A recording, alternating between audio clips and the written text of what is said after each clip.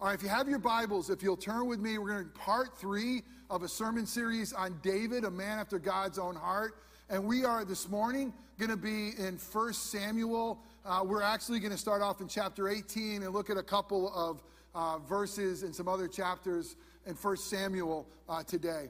But I want to begin with this incredible truth out of Proverbs. Lean into this. Proverbs 18:24 says this: "A man of many companions may come to ruin, but there is a friend who sticks closer than a brother." I love that about Scripture. It says again, a man of many companions, somebody who knows a lot of people and has a lot of connections, and he might come to ruin. But there's a friend. There's a friend who sticks closer than a brother. The worth of one trusted friend compared to the multitude of acquaintances. Is it not true? I mean, you can be known by a lot of people, but to be loved, to be really known, to be cared for by one true friend, it surpasses any popularity test. I mean, you can be the coolest, most popular kid in school, and everybody knows you. You got a bunch of acquaintances. But if you got a good friend, you got a gift from God. Scripture also will say this: a friend loves at all times. A friend, a true friend, loves at all times. And it goes on to say, and a brother is born in adversity. I mean, when things get bad, those friends who are really your friends, who are loving you, they become more than friends. They become like brothers. Because they're carrying something that no one else would carry. They're seeing something that no one else would want to see. They're loving you through your lowest, darkest moments. I mean, it's a beautiful reality of having that friend. This morning, we're going to look at one of the greatest friendships of all times. It's a friendship of biblical proportions because we find it in the Bible. It's amazing. It's a friendship between David and Jonathan. And we're going to look at the reality that this is not a friendship that should have naturally happened. As a matter of fact, there should have been a lot of animosity between these two. I mean, they really should have struggled. But instead of that, God did something that only God could do. He knit their hearts together, knit their souls together. And David and Jonathan had a friendship that would endure, a friendship that would conquer, a friendship that, against all odds, you're going to see the beauty of this friendship. But really, for us to understand the friendship of David and Jonathan, we got to, again, have a little bit of background. So just humor me for a minute, stick with me, jump in with this, because the story won't have context unless we put it in the bigger story. So let me say this. Remember, we're looking at the life of David, the most important king in the Old Testament. And it's always been God's design to love, to lead, to govern, to defend his people. It's always been God's design to love, lead, govern, and defend his people through a godly king of his own choosing. And as you read through Scripture, you're going to find out that ultimately that king that God desires to lead, love, defend, protect his people, that king ultimately is going to lead to his son, Jesus, and all the fulfillment that he is the King of Kings and Lord of Lords. So if you're reading through the Old Testament and you're reading about the kings, some are going to be good and some not that good, but none of them compare to Jesus. All of them point to a hopeful king that is to come. But it's always been God's design for that, for his people. And David is this one who has a heart after God. He's a man after God's own heart. And God is going to choose him and saying, David, you're the one. You're the king of my own choosing. And then he makes a promise to David it's almost comical. God's going to say to an earthly king, David, a king of Israel, he's like, look, through your line, through your family, there's going to be a kingdom that comes that has no end. There's going to be a king who comes that will forever sit on the throne. And, you know, again, I've talked a lot about what's happening in England right now, and with Queen Elizabeth's death, we could see how unusual it was for her monarchy, for her reign to be that long. And it seems to be continuing to some degree. But a kingdom that lasts forever, only that could be fulfilled in Jesus. Only that promise that God would make to David in his line, the realization of that promise is Jesus. And remember, most important, as we study the life of David, remember the goal is never to emulate David. The goal is not, now there's things we want to be like him and probably do some things, but the goal of Scripture, when it holds somebody up, is it's like, hey, I want to be like Joseph, or I need to be like David. Well, no, you really got to worship Jesus. And you got to worship the one that David points to. So that's the goal, is for us to look at David and really see beyond David to the one who is to come, and that is Jesus. And I love what Scripture says about Jesus. Jesus is David's son. He's going to come in the line of David, in the line of Judah, but he's also David's Lord. And you have this really cool relationship with one who will eventually be son, but who is ultimately Lord. If you want to look at what that looks like, look at Psalm 110. So, but we got to realize that David, although he is this chosen king, he is not the people's first choice of king. As we looked at a little bit a couple of weeks ago in 1 Samuel, that the people asked for a king, and they asked for a king like this. They say, hey, listen, we want a king like all the other nations. So here God had rescued his people out of slavery. Here God had given them their own land. Here God is in their midst. And what do God's people say to God? Hey, thank you very much. We love the fact that you love us for some reason uniquely in all the world. No, they said, no, you know what, God? We want to be like everybody else. We want to think like they do. We want to act like they do. We want our priorities like them. They got big kings that defend them. So can we have a king like the other nations? This broke the prophet Samuel's heart, but God said to Samuel, listen, don't let it break your heart. They're rejecting me, not you. They're rejecting my choice of king. So what happens is the God's people, they choose a king after their own choosing. And when we choose, our choosers are broken. Remember that. Our choosers are always broken. If we're going to choose anything apart from asking God to help us, we're going to go astray because all of us are broken. They chose Saul. And of course they chose Saul. He was a head and shoulders above everybody else. It was like picking a basketball team. Who do we pick first? Who's the tallest dude? You know, who's the guy that's the biggest with the biggest muscles? Let's look at Saul. We want somebody to defend us. Look at that guy right there. He's going to defend us. Let's have Saul from the tribe of Benjamin. Well, God, it didn't take long. Saul becomes the first king of Israel. It didn't take long for God to say, not you, Saul. Saul, you know, you got no heart for me. You don't really know me. You don't listen to me. You don't obey me. I give you some instructions and you just do your own thing, and then you're going to make excuses. I reject you, Saul. I reject you, and I'm going to choose one of my own. I'm going to choose David. And so God chooses David, and he has, David is anointed by the prophet Samuel. Now get this, Saul is still king, and the prophet of the day, a guy named Samuel, is told, hey, by the way, I'm done with this one.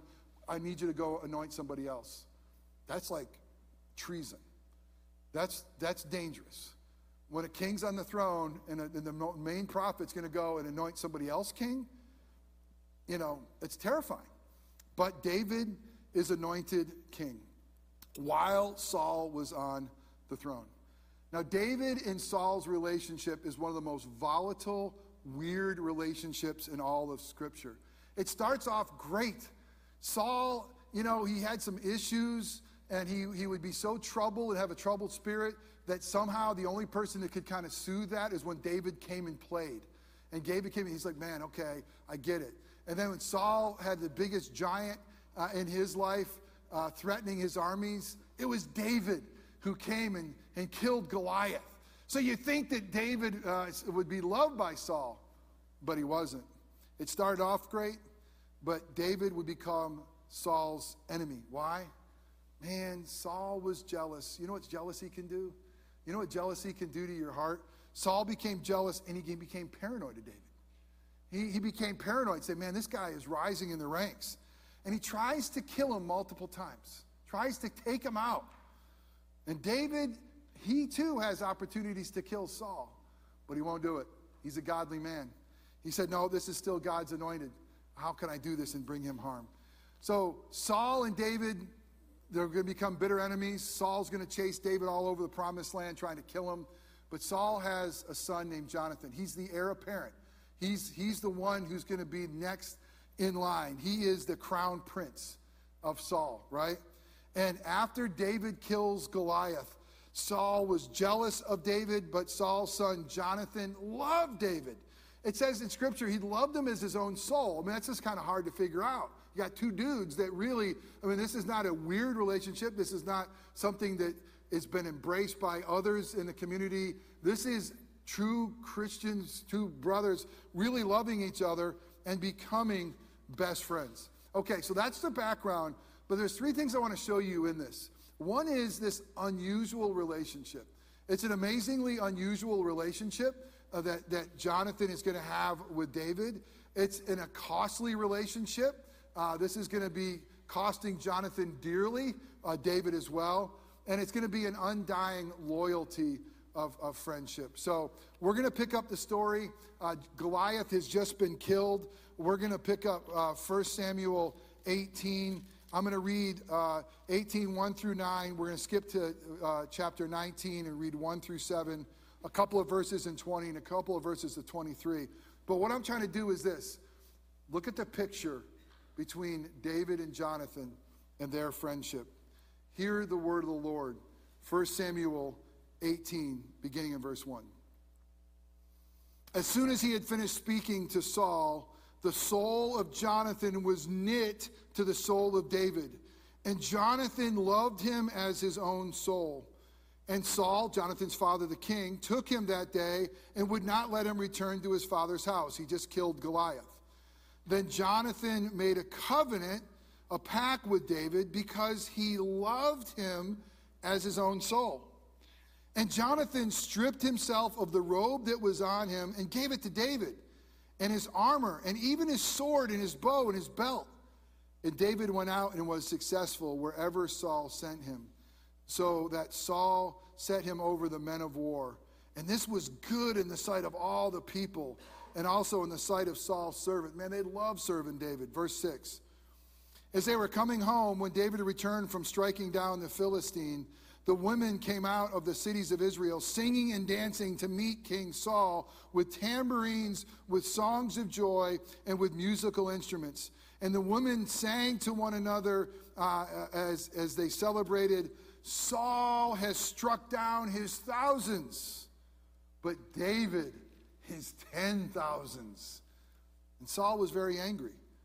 And this saying displeased him. He said, they've ascribed to David 10,000s, and to me they've ascribed thousands.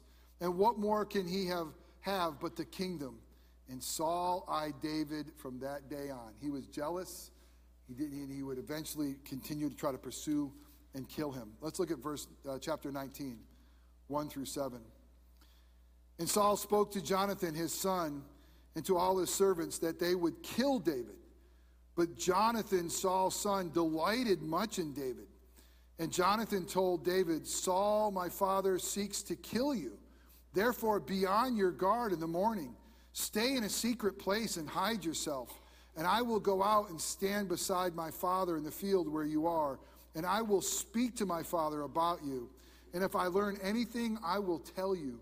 And Jonathan spoke well of David to Saul, his father, and said to him, let not the king sin against his servant David, because he's not sinned against you, because his deeds have brought good to you.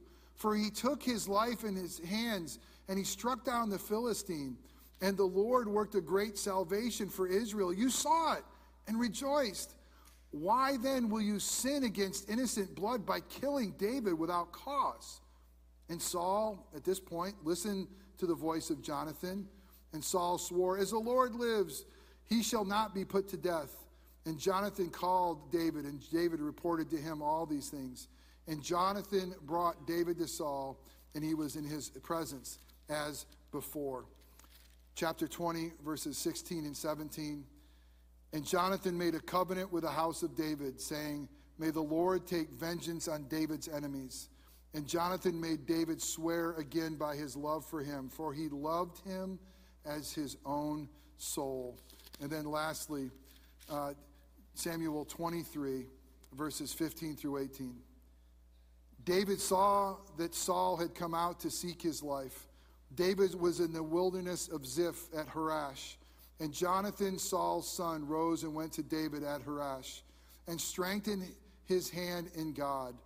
And he said to him, remember, this is the prince, this is the crown prince. Do not fear, for the hand of Saul my father shall not find you. You shall be king over Israel, and I shall be next to you. Saul my father also knows this. And the two of them made a covenant before the Lord. David remained at Horesh, and Jonathan went home. The grass withers and the flower fades, but the word of our God will stand forever. Thanks be to God. Let's pray. Father God, thank you for this amazing picture of friendship, this unusual friendship, this costly friendship, this undying loyalty of a friendship. And God, we thank you that you've made us for a relationship with one another. We thank you that your word commands us that we are to love our neighbor as ourselves. But God, we fall so short. But God, as we look at this friendship, God, we thank you for the friendship that we have with you, because you are a friend of sinners, Jesus. Oh God, would your Spirit come, and would you give us ears to hear your voice in this message? Would you give us minds that would understand your word? Would you give us hearts that would embrace your truth? And would you give us feet that would walk in a manner worthy of your name? God, the things that I say that are wrong or just merely my opinion, may those things fall away and be forgotten. But the things that are said in this sermon of David and Jonathan that contain the good news of the gospel, would you use those things to make us more like your Son, our Savior, Jesus? And it's in his matchless name that we pray. Amen. The first thing we're going to see in this amazing relationship is really an unusual friendship. And it really was unusual. And again, I don't know about you. Are you sick of the news coming out of England about the royalty yet? I mean, it's amazing. Every day something pops up and they want to tell you who's angry with who and how they are relating and all these things that's going on over there, all the pomp and circumstance. To me, it just sounds a little bit like noise. It sounds a little bit like, what in the world is going on? For those of you who are from England originally, I'm sorry for that. But it's for Americans, doesn't it sound kind of weird to think about these royalty?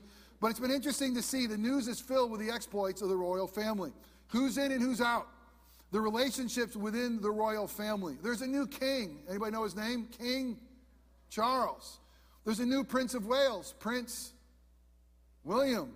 And then there's Prince Harry and his wife, Meghan Markle. Or how do you pronounce her name? That's it. Fills the tabloids. Where do they fit in?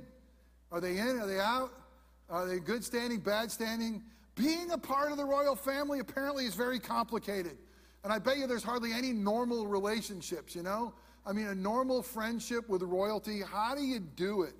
Well, Jonathan and David, they had to overcome that as well, because it was an unusual friendship with royalty. Jonathan is the crown prince. Jonathan is the heir apparent. Jonathan is Saul's oldest son, and he is the one who rightfully has his father's throne. He is that crown prince. And then you got this guy, David, who's been anointed by the prophet Samuel. He's the anointed king. He's the future king. So you have God's choice and you have man's choice. You have these two that really should be bitter rivals. And rivals become soulmates. Only God could do that, right? I mean, rivals could become soulmates. They should have a disdain for one another, a fear for one another. Certainly Saul fears David. Certainly Saul thinks, this is a threat to the throne. I mean, Saul, he got upset because the women came out dancing around saying, man, Saul killed his thousands, but David is tens of thousands. You hear what they said about me? They only gave me thousands.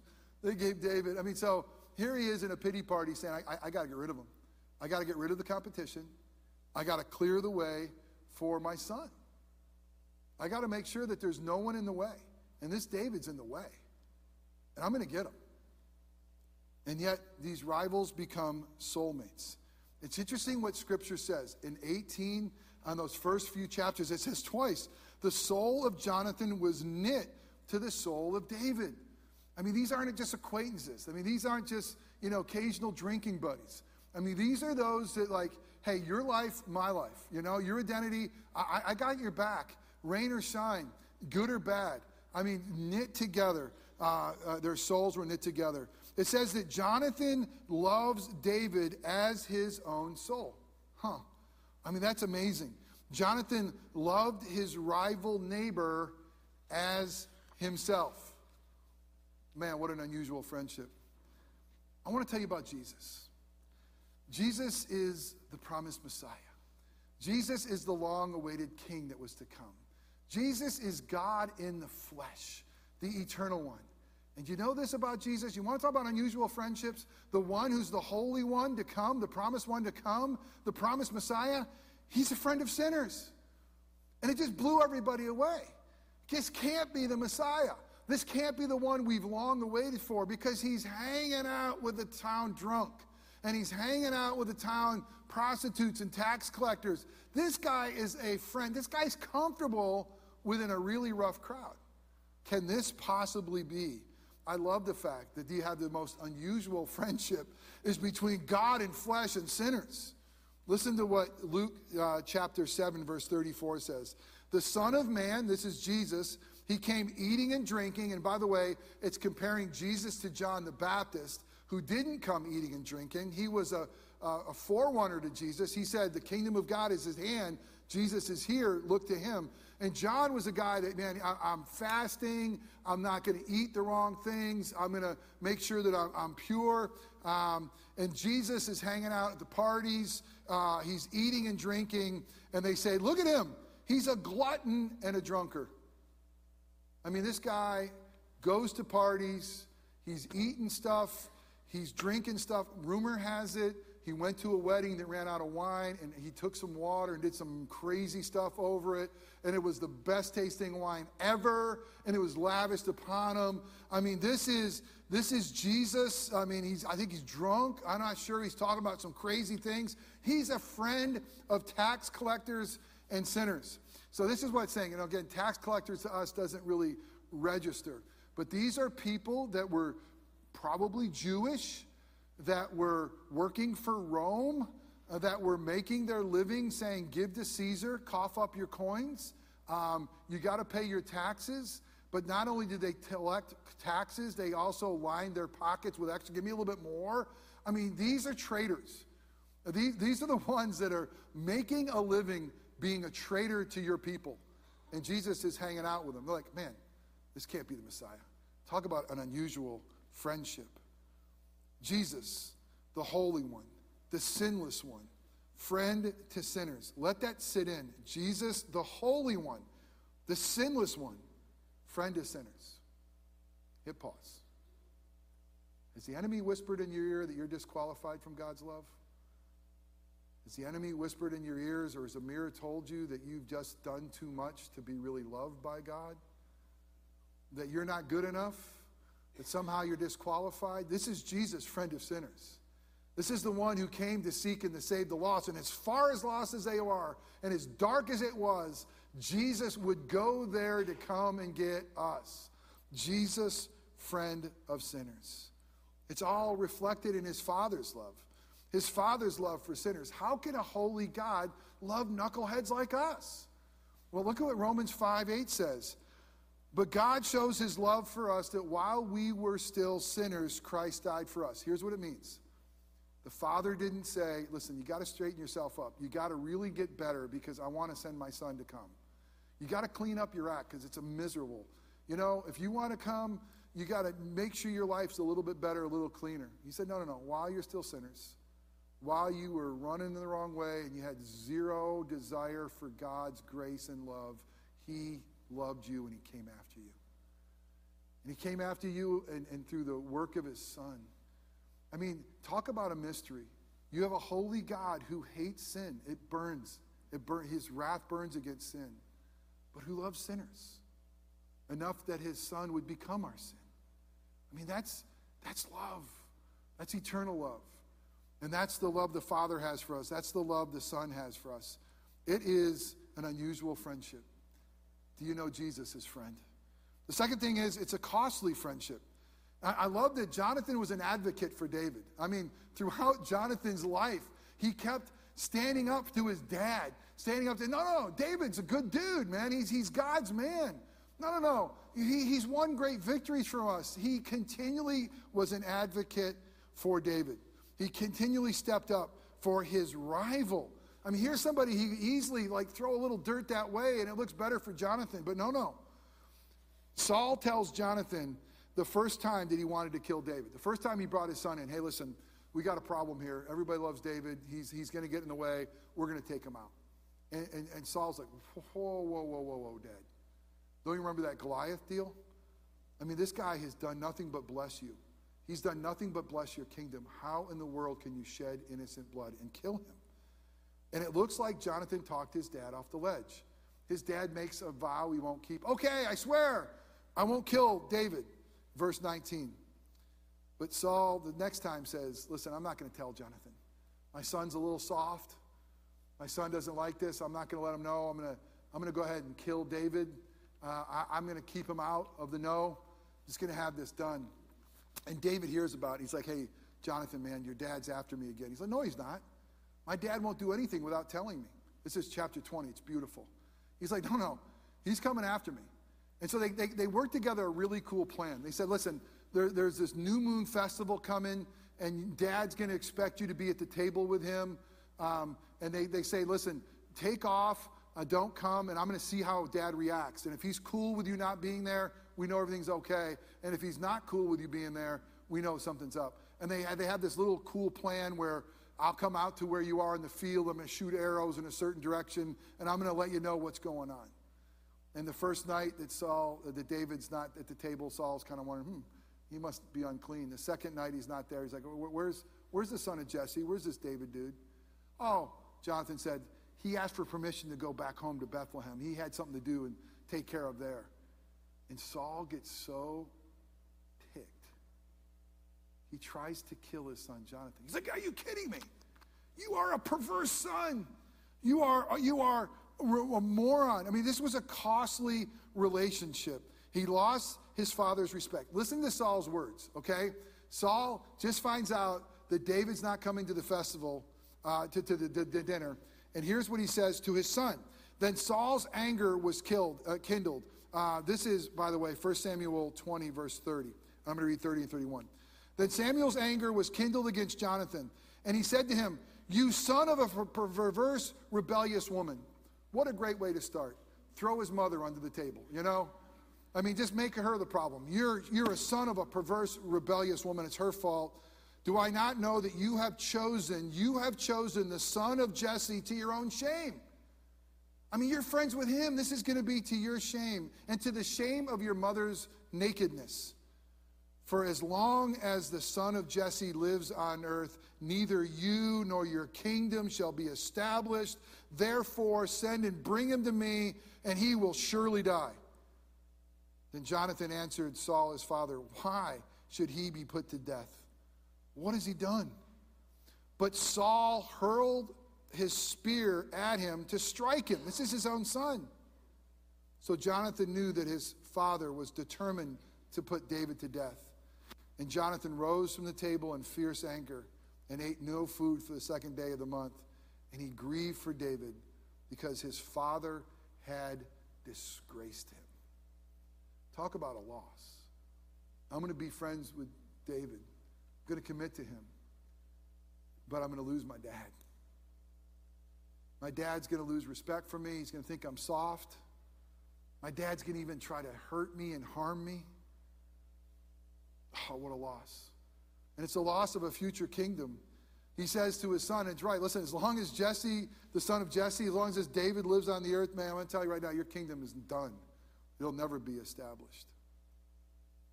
But David had a friend in Jonathan who was an advocate for him. Let me tell you about Jesus. Jesus is an advocate for sinners. Jesus always stands up and pleads for sinners that are his. I love it. And Jesus was willing to lose his reputation. This is God putting on flesh, coming to earth. And he's willing to be called a glutton and a drunk and a friend of sinners, some ne'er-do-well, some loser who's crossing the street and going to the wrong crowds. This can't be the Messiah. How can a religious person love sinners this much?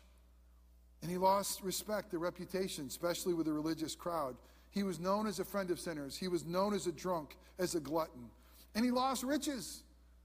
I love what Scripture says. 2 Corinthians 8:9 says, "For you know the grace of our Lord Jesus Christ. Though he was rich," and it's basically saying, though he's very God, creator God, owner, proprietor God of all things, though he rightfully is on the throne as God, he owns all things. Though he was very rich, yet for your sake he became poor. There was this emptying out. He would put on flesh and become a man. And not just a man, but a servant. And he'd become obedient to the point of death. He became poor. He had no house. This is Jesus. I'm going to come to earth. I'm going to become a man. I'm going to experience all the temptation you have. I'm going to experience loneliness. I'm going to experience a hunger and thirst, betrayal. I'm going to experience it all. I'm going to empty out myself. Why? So you and I could be rich. Talk about a costly friendship. So that through his poverty, through his emptying, through his bleeding, through his giving, through his dying, we could have life and life abundantly. He lost his riches, but he did more.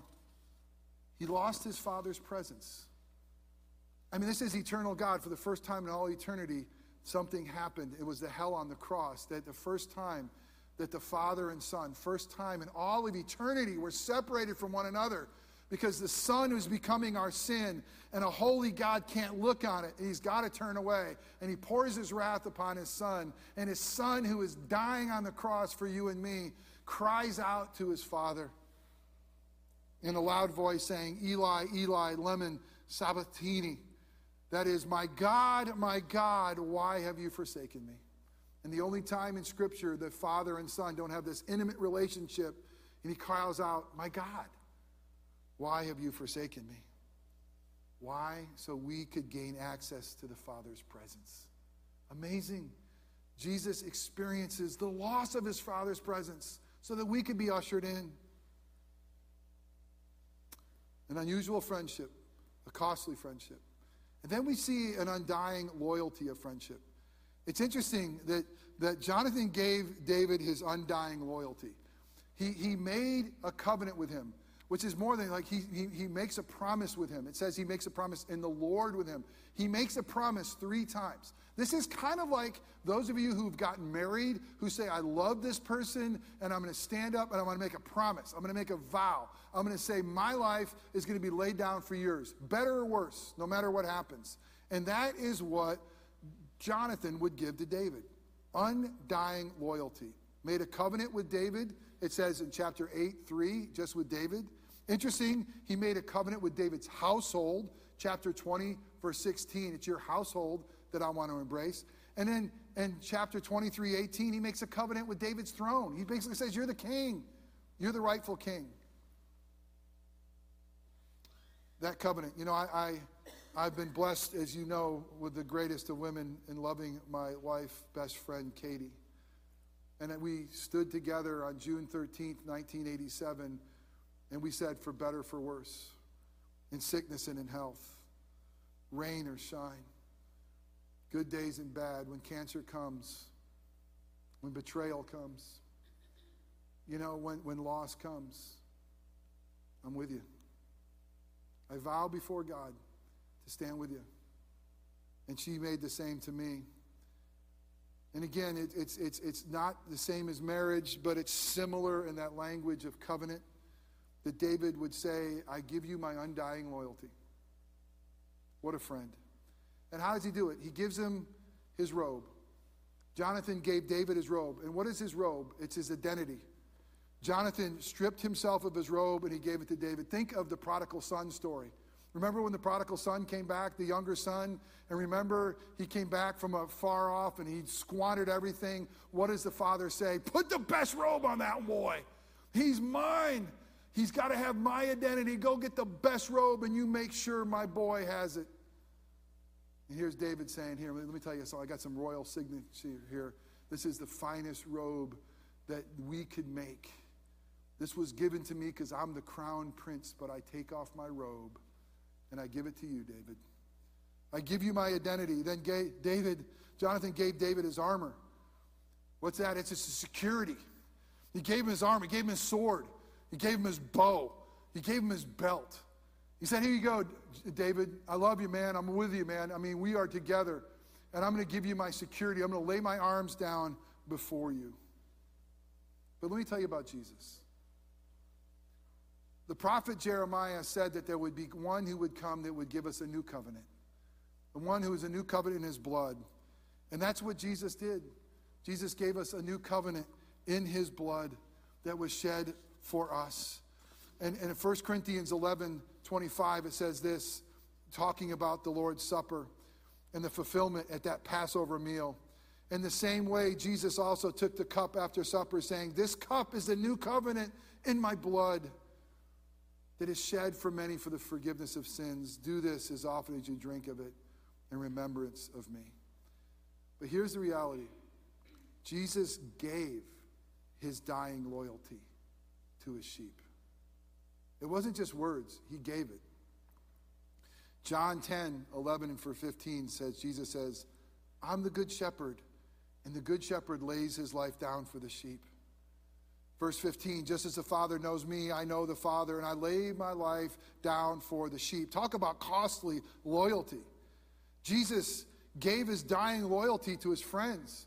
In that upper room in John 15, verse 13, he tells his disciples, the knuckleheads are going to run from him, that are all going to turn from him. He tells them, he says, listen, greater love has no man ever known than this, that someone should lay his life down for his friends. And you're my friends. And I'm going to lay my life down for you. It's Jesus who gave his dying loyalty to us, his bride, his church. Ephesians 5:25 says, husbands, love your wives as Christ loved the church, and he gave himself up for her. It's Jesus who gave up the best robe, the Father's robe. Listen to this.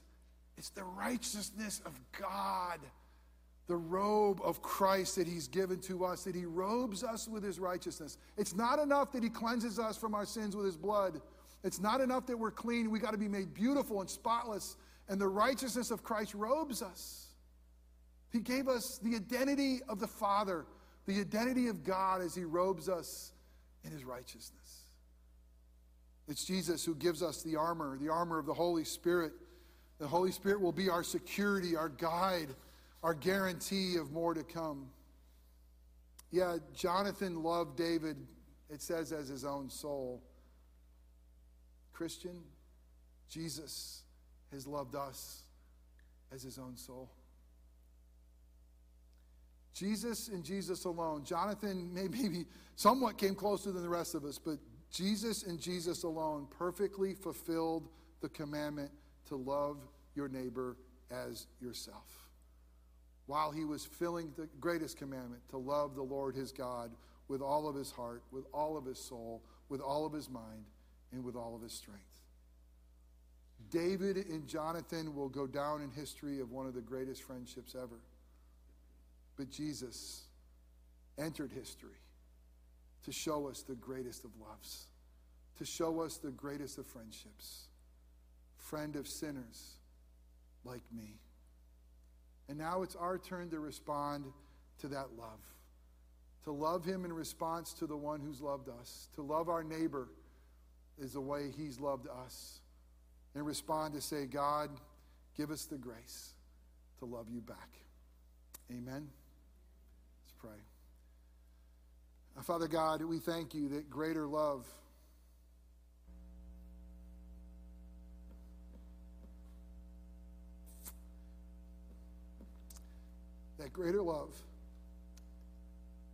has the world ever seen or known than Jesus.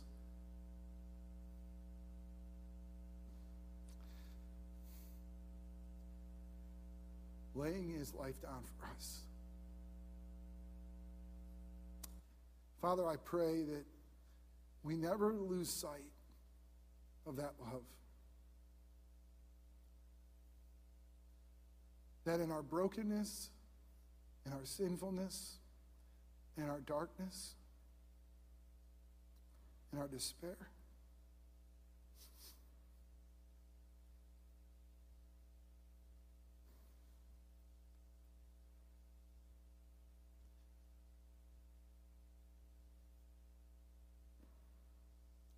that we would know that we are loved, and that we would know of the cost of Jesus' love for us, and how unusual it is of a God who is, that would come and be our friend, and a God who would share us his righteousness and shed his own blood and promise us a future with him. God, may we respond to that love. It'll never be enough. But God, may the love of Christ compel us, knowing that he who died for us, it's our turn now to die to ourselves and live for him. God, may this church be known as those who love you and who love their neighbors as themselves. We pray in Christ's name. Amen.